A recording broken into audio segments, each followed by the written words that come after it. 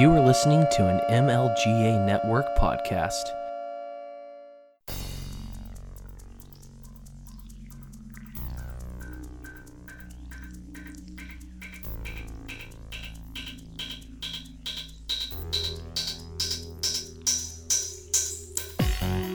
Welcome to Thank You for Your Servers, a show which looks at the tech news of today, but from a libertarian perspective. Now here is your host, Thaddeus Preston, aka Nick Way.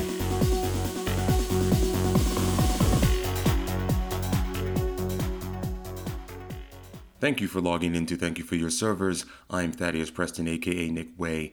Follow me on Twitter at Nick Way. No Gary Guthrie this episode for this rant about tech topics, but we shall press. This and other podcasts are brought to you by the MLGA network of podcasts. Let's make liberty great again, fam. So, should we get into it? I think we should. Topic: don't feign outrage. You brought this on yourselves. So, if you haven't heard, the president has gone to war with Twitter.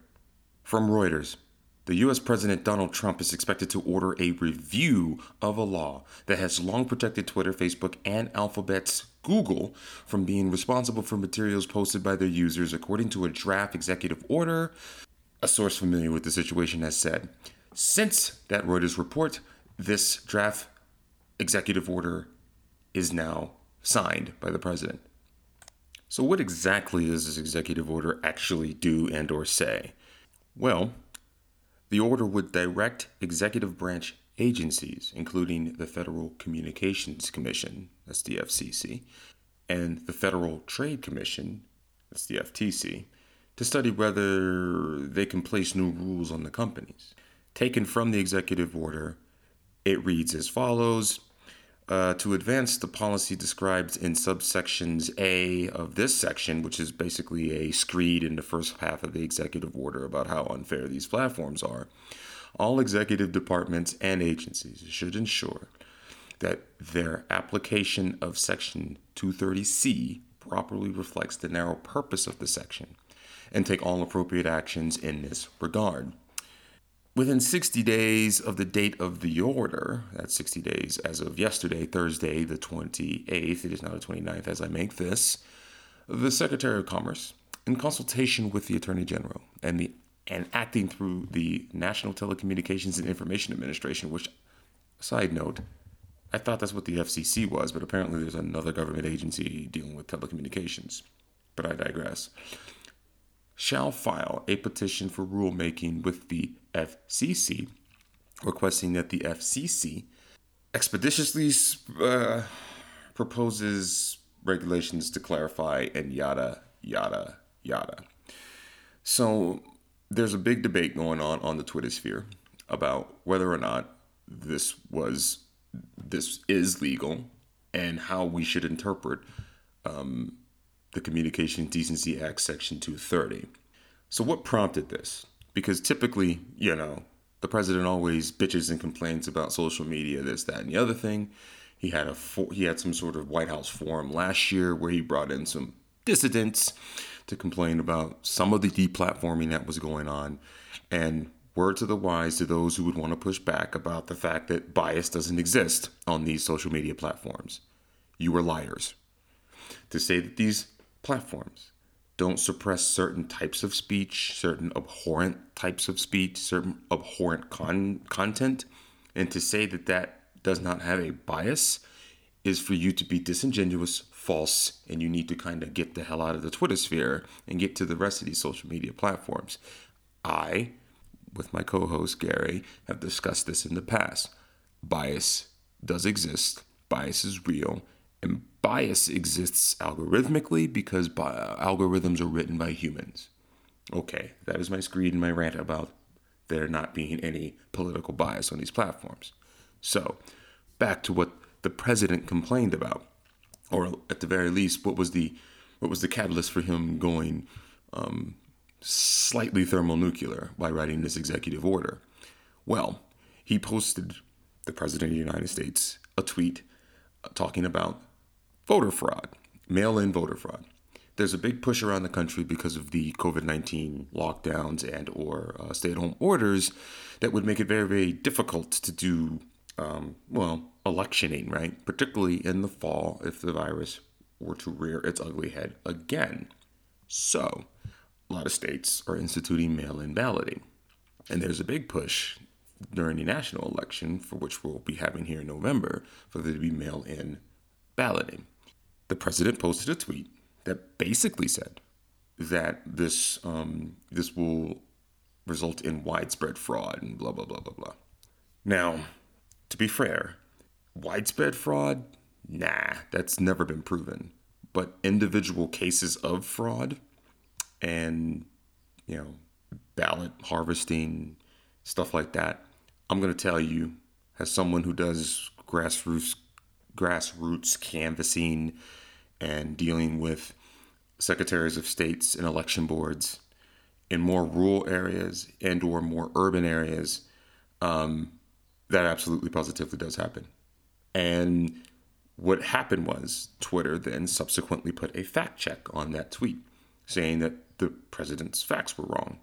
Their sources were, of course, more anti-Trump liberal-leaning outlets, mainstream to say the least. I think they used The Hill and Washington Post and New York Times and stuff to basically refute the assertion that the president was making in the tweet. That was wrong. It was objectively wrong because of its absolutism. There is no such thing as widespread voter fraud, but there are more than enough individual cases over the last 10 years, particularly in the last election, of voter fraud. People have gone to jail. Suits have been brought. This does happen. So to say from a fact check perspective that because the president brought up in the tweet that there's a potential for this does not make it false. So this is what prompted the president to go, for lack of a better word, apeshit. And subsequently then, I guess, write out this executive order. The truth be told, this executive order was probably sitting in the desk awaiting this because last year there was this forum at the White House about bias on these social media platforms. So here we go, right? This was the beginnings of shots fired. Now, as I record this podcast, this very morning, there is all kinds of foolishness going on. On the one hand, you had Mark Zuckerberg come out a couple days ago when this whole kerfuffle about the fact checking of the tweet came out and saying, hey, Facebook doesn't do this, and we don't think we want to be the arbiters of truth. This is also double speaking a lie because many members of our MLGA network have been put in jail, Twitter and or Facebook jail, particularly Facebook jail, or they've been zucked, as we like to affectionately call it, i.e. banned from the platform or unable to post on the platform for a certain period of time. So that's kind of a lie. And they do put fact checks on some Facebook posts. But I don't think I think their position is not to remove them, all right, or not to make the post hard to see, but to append fact check and other links to things that are posted. I've seen it happen to people. I think it's even happened to a couple of mine that I've had to dispute. So, of course, left-wing Twitter and basically left-wing tech went after Zuckerberg like he was crazy. And this is sort of the genesis of the problem. When you read articles like the one I read this morning from Silicon Valley Insider, that is basically saying, well, Trump posted something else this morning, I guess, about the looting and the riots that are going on in Minneapolis because of the murder of Gordon Lloyd by police. Twitter pulled it down, or at least hid it, or removed the tweet, or made the tweet hard to get to because it violated terms of service for incitement to violence. The tweet was kind of slightly incendiary in the sense that he's basically saying if the looting starts, the shooting starts, which, I mean, this is true, but I don't really think this is something the president should probably be saying, but whatever, it's Twitter and it's the president and, whatever. Donald J. Trump, 45th president, he says stuff. But this kind of escalates even more because Twitter put sanctions, so to speak, on this tweet, but Facebook hasn't removed the tweet. And so you now have the Silicon Valley Insider yelling about, well, why didn't you do this? Why didn't Facebook remove this? And they should remove it because Twitter removed it. That type of male Karening, right? To coin the term Karen, that snitching, that breathlessness, that foolishness of, for lack of a better word, the indiscriminate sort of soft censorship of certain tweets who come from certain people who are, that they're resistance journalists of all media, of all sectors, right? Tech media, financial media, special interest media, whatever. It's that type of stuff that has brought us to the point that we are at today, where now we're weakening Section 230 of the Communications Decency Act, right? Section 230 is why the internet, A, is a cesspool, but also why it is the greatest expression of free thought on the planet, particularly if your platform resides in the continental United States because of our First Amendment protections. But they have been this has been a Cold War on the internet for about a decade. Would be too long, right? But it's been a while. You at least start to see it around 2012. And I think this is now coming to a head, because for a very long time, to describe the left and right paradigm, the left-right ideological paradigms of how the internet is to function, is the left has always been free, open. The Communications Decency Act was a great bulwark against what the right was doing at the time, and that is trying to regulate the internet because, children, human trafficking, prostitution, drugs, blah, blah, blah. The Section 230 was this great compromise in this telecommunication, or this Communications Decency Act. It was a pretty cool provision, and the provision of it was basically like, no provider or user of an interactive computer service shall be treated as a publisher or speaker of any information provided by another information content provider. I can post on Twitter. I can post in the comments. What they tend to forget, though, is that there are other sections of this that gives said computer service providers carte blanche to remove crap. It's why people have shut down comment sections. It's why we have content moderation. This is a give and take between that. And I think the problem is getting back to this Cold War that has started this. And I would probably need to do a much longer podcast about really the etymology of the term platform, which is something me and Gary discussed back in episode 10 or 11. And the fact that platform meant very different things in 1996, in 2006, even in 2010 than it does now. And this other thing about this presumption of free speech, kind of like this presumption of privacy on these basically private platforms. The Communications Decency Act did not give absolute immunity and protections for interactive computer services, i.e. content providers, right? Or not even, content providers or indoor platforms, right? Content platforms. It did not. Okay. They're still sued all the time. The suits lately have been coming from the right, right? That and they've been a lot of them are out of California, and to file that type of petition or suit against a Twitter or a Facebook or whatever in California is a worthless cause. They get thrown out all the time.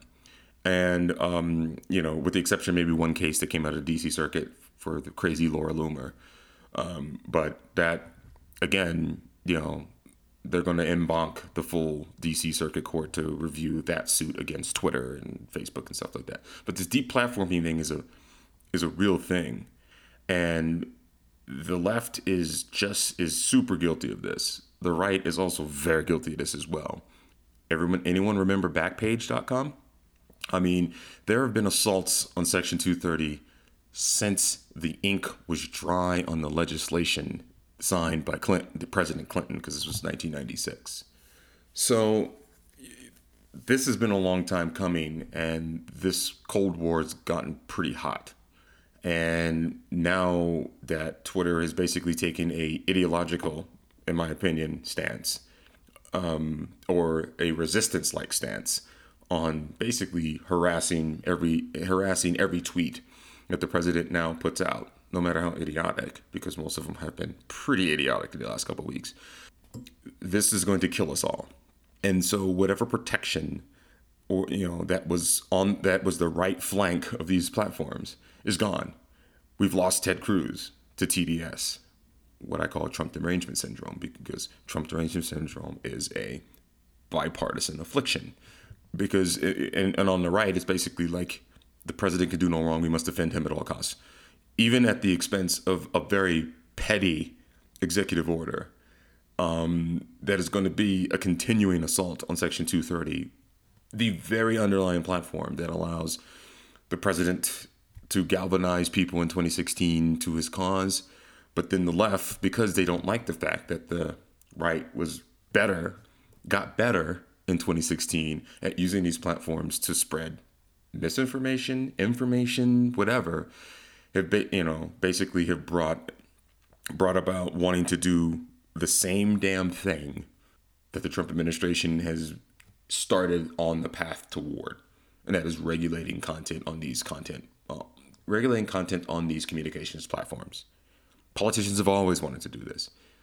And to think that like this is just because Trump is evil, all you have to do is look at the history of tweets from Bernie Sanders, who was at one time a contender in the Democratic nomination process this year, and Joe Biden, who equally want to rip down the provisions of the Communications Decency Act and to force these platforms to basically become editorials. They should have never done this. The fact when they got into the content business in the mid-2000s, and that there were even then whispers of how they should even regulate this type of speech, that started a long time ago. And, there's nothing virtuous about now this tech press, who doesn't in particular tend to understand the history of why this exists. I mean, advocating for these very platforms to take speech off that they don't like because they think it's toxic, and how that has proliferated not only the mainstream of the tech press, but also the mainstream of our political press, our political class, and even our vaunted Silicon Valley entrepreneurs. And it all stems around the fact that we began in 2010 to mischaracterize these information services and networks as platforms. And then we took that vernacular of the platform and misconstrued it to be the town square. Platform could mean one thing to an advertiser, it could mean one thing to a content creator, it could mean another thing to an everyday user. This goes back to this very interesting piece that me and Gary talked about in episode 10-11 about platforms and how that word has evolved over time. And suddenly we go from, them hating the fact that they were going after Backpage.com to like the left has its faults with the CDA, or the Communications Decency Act of 1996, and the right, who was feigning all kinds of crazy outrage. So Backpage.com, is a chief example of this, right? Backpage was a classified advertising website. It became one of the largest marketplaces for buying and selling sex, according to Wikipedia. See, this is the rewriting of history. Yes, it was, but so was Craigslist for a long time, right? It was finally seized by the federal government in April of 2018. This was one of many assaults on this section 230 under the auspices of stopping sex traffic, which was greatly overblown. There's a great article. There's a great synopsis and article in Reason by what's her name? Elizabeth Nolan Brown, I think. It was excellent. This was completely blown out of proportion. And it began, and big up to Reason.com for having chronicled this, it began the many assaults on the Communications Decency Act of 1996 and particularly Section 230 of that. And then, social media bias lawsuits keep coming in, and they keep happening, and conservatives keep filing them. And like the Verge article, which is in the show notes, goes over this. And they ask the question, so why do conservatives keep filing them? Simple. Because the right is now engaging in the same lawfare that the left has engaged in social media, courts, the courts of public opinion for decades. They don't have to win these cases. They just have to get the cases on the docket, build case law and precedents, and for future cases in legal, so that way legal scholars, state AGs, regulators, legislatures could use this case law to investigate and bring suits, which is now happening. State attorneys general are now doing these things. The big tech is going to start to get regulated. And it all goes back to one simple decision that they decided to make. They decided to ideologically editorialize by deplatforming certain abhorrent individuals, deplatforming certain abhorrent views, all these things. And this war is continuing at a time when we need people to communicate freely, because we've all been not necessarily confined to our homes. Lockdown is a kind of it's a play on words. We're not locked down. It's just that we can't do anything because everything has been ordered to be closed by state legislatures, mayors, governors, etc. And this anger is boiling up. These platforms brought this on themselves. It did not have to be this way, but they brought this on themselves. As of this recording things are getting crazy. Twitter is gonna double down, and the tweet I spoke about earlier from the president talking about when the looting starts, the shooting starts. They've censored this. They've even censored and censored is a strong word. They've censored the WhiteHouse.gov Twitter account because I guess the president cross posted, and I guess that's against the terms of service, which are nebulous at best. So this is brought on you, and I'm talking to the Twitters of the world, the Instagrams of the world, the Facebooks of the world, which is basically Instagram. And when you say that these more abhorrent people, or maybe these free speech absolutists, attempt to build their own platforms on said infrastructure that is owned by Google, Facebook, etc., I just give you the saga of Gab, who has had to it's been a hard time finding service providers for them, for even them to host their own platforms.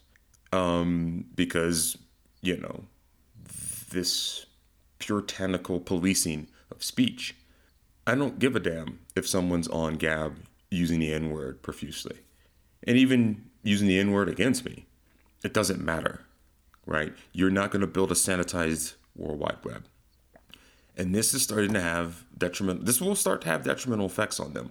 Because if it's looking increasingly more likely that and I use the collective R, like the community of the internet, podcasters, content creators, whoever, feel that we can't post our content on these platforms to amplify our voices, to make our voices heard, to inform the world, or maybe misinform the world. I don't care. I'm an absolutist on this.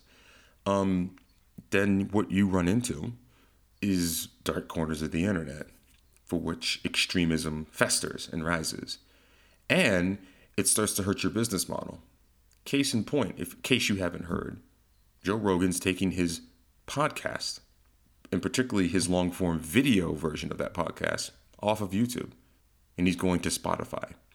And the deal will be $100 million in total. We don't know what the terms are, length of the exclusivity deal, but this is happening.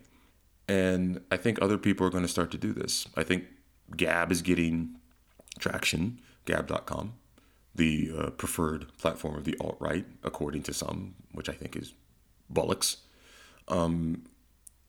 Parler, which is something else, is just something like Gab, but a little bit more MAGA right conservative. I think Spotify, in its efforts to boost its content delivery, right, or what type of content it wants to deliver, is going to build up a video podcast like division, and they're going to start throwing money at podcasters. Who's the guy from The Office just sold his little video podcast that he started on YouTube to CBS. What's the guy's name? Kozlinski, I guess. But I don't know. I don't know his name. Yeah, good, great actor. Played The Office. Plays Jack Ryan on the Amazon Prime series. Jack Ryan. Everyone's starting to disaggregate and move away.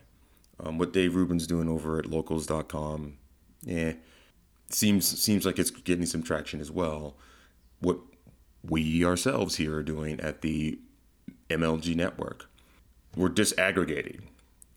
And if BitChute and these other platforms can truly get their crap together and build excellent platform deliveries that are an alternative to YouTube or Vimeo or Twitter or Facebook, then we're back to the web of 2003, 2004, where there was a lot of places you could go. Blogging's coming back. And I think podcasting really is the new blogging. Email newsletters are going to come back. I think that's important. There are cracks in the edifices of these large tech companies that they started a while ago and that are going to inevitably bring them down. But what's the most unfortunate part about this is it didn't have to be this way. And they tended to think that because they feel these resistance journalists in tech and where all across the press think that going after Orange Man is good in this context, he's still the executive. He still has control of these executive agencies. He is going to, when he gets reelected, and he will be reelected, burrow his surrogates into these bureaucracies. I'll put my tinfoil hat on for you. The deep state apparatus will exist in the Federal Communications Commission and the Federal Trade Commission and in the National Telecommunications and Information Administration that will inevitably bugger things up for now and forever. And the rules they lay down, I mean, they're going to come back to bite these journalists. They're going to come back to bite the left. They're already biting the left. But here's the deal. It's mutually assured destruction. They would rather see internet freedom burn than to give an inch to this administration. That is nihilism. That is the ideology of leftists, and it is destructive. And as you can see, things are burning to the ground, particularly on the internet. At a time when we need information from all sources, it's being sequestered. And a time when we need to find out what our leaders are actually thinking and saying, they're sequestering it. This is bad. And this will destroy the safe haven that is the U.S. telecommunications network and the platforms that run on those, and the internet as a whole. You have a power that is rising in the East that has no problem instituting a very totalitarian view of how this information resource should be used. The Europeans are just as bad with the GPDR or GPRD or whatever the privacy concerns are. They are ripping the very foundations of the internet apart because of derangement over Trump, because of derangement over the fact that, like, maybe, just maybe, some people in the European Union, I don't know, don't want to be part of that union anymore, that they're anti-immigrant, that they're becoming more nationalists. They've built this edifice. And they don't understand why the plebs are rebelling. And they hide them under the auspices of protecting you. See, totalitarianism doesn't come from a crazy orange man in the Oval Office currently. It's built over decades. And all the things I just laid out are going to make the internet a tougher place to make a living in the future. And so I'm glad that there's some people out there pushing back against this executive order, but it's kind of a moot point. It's not that the executive order has a whole lot of teeth right now. My boy Ajit Pai at FCC might take this newfound powers and make rules that have poison pills that don't necessarily give any teeth to taking away Section 230 immunity. But trust me, it doesn't matter if you have President Trump with Ajit Pai or President Biden with whatever crazy person he puts in as chair of the FCC or the FTC. It doesn't matter. Both political parties, both political ideologies want to wield the club of the state to weaken internet freedoms and protections. Always remember that. If you've not been red pilled on this yet, MAGA country's not your friend, and the hashtag resistance is not your friend. But I'll leave it with that. Hopefully what comes out of this is nothing, but I fear it's going to be something. But that's it, man. That's my little mini episode, my little rant, minus my man Gary Guthrie. Hopefully we'll have him back soon enough. But this has been Thank You for Your Servers. Let's make liberty great again, fam. God bless.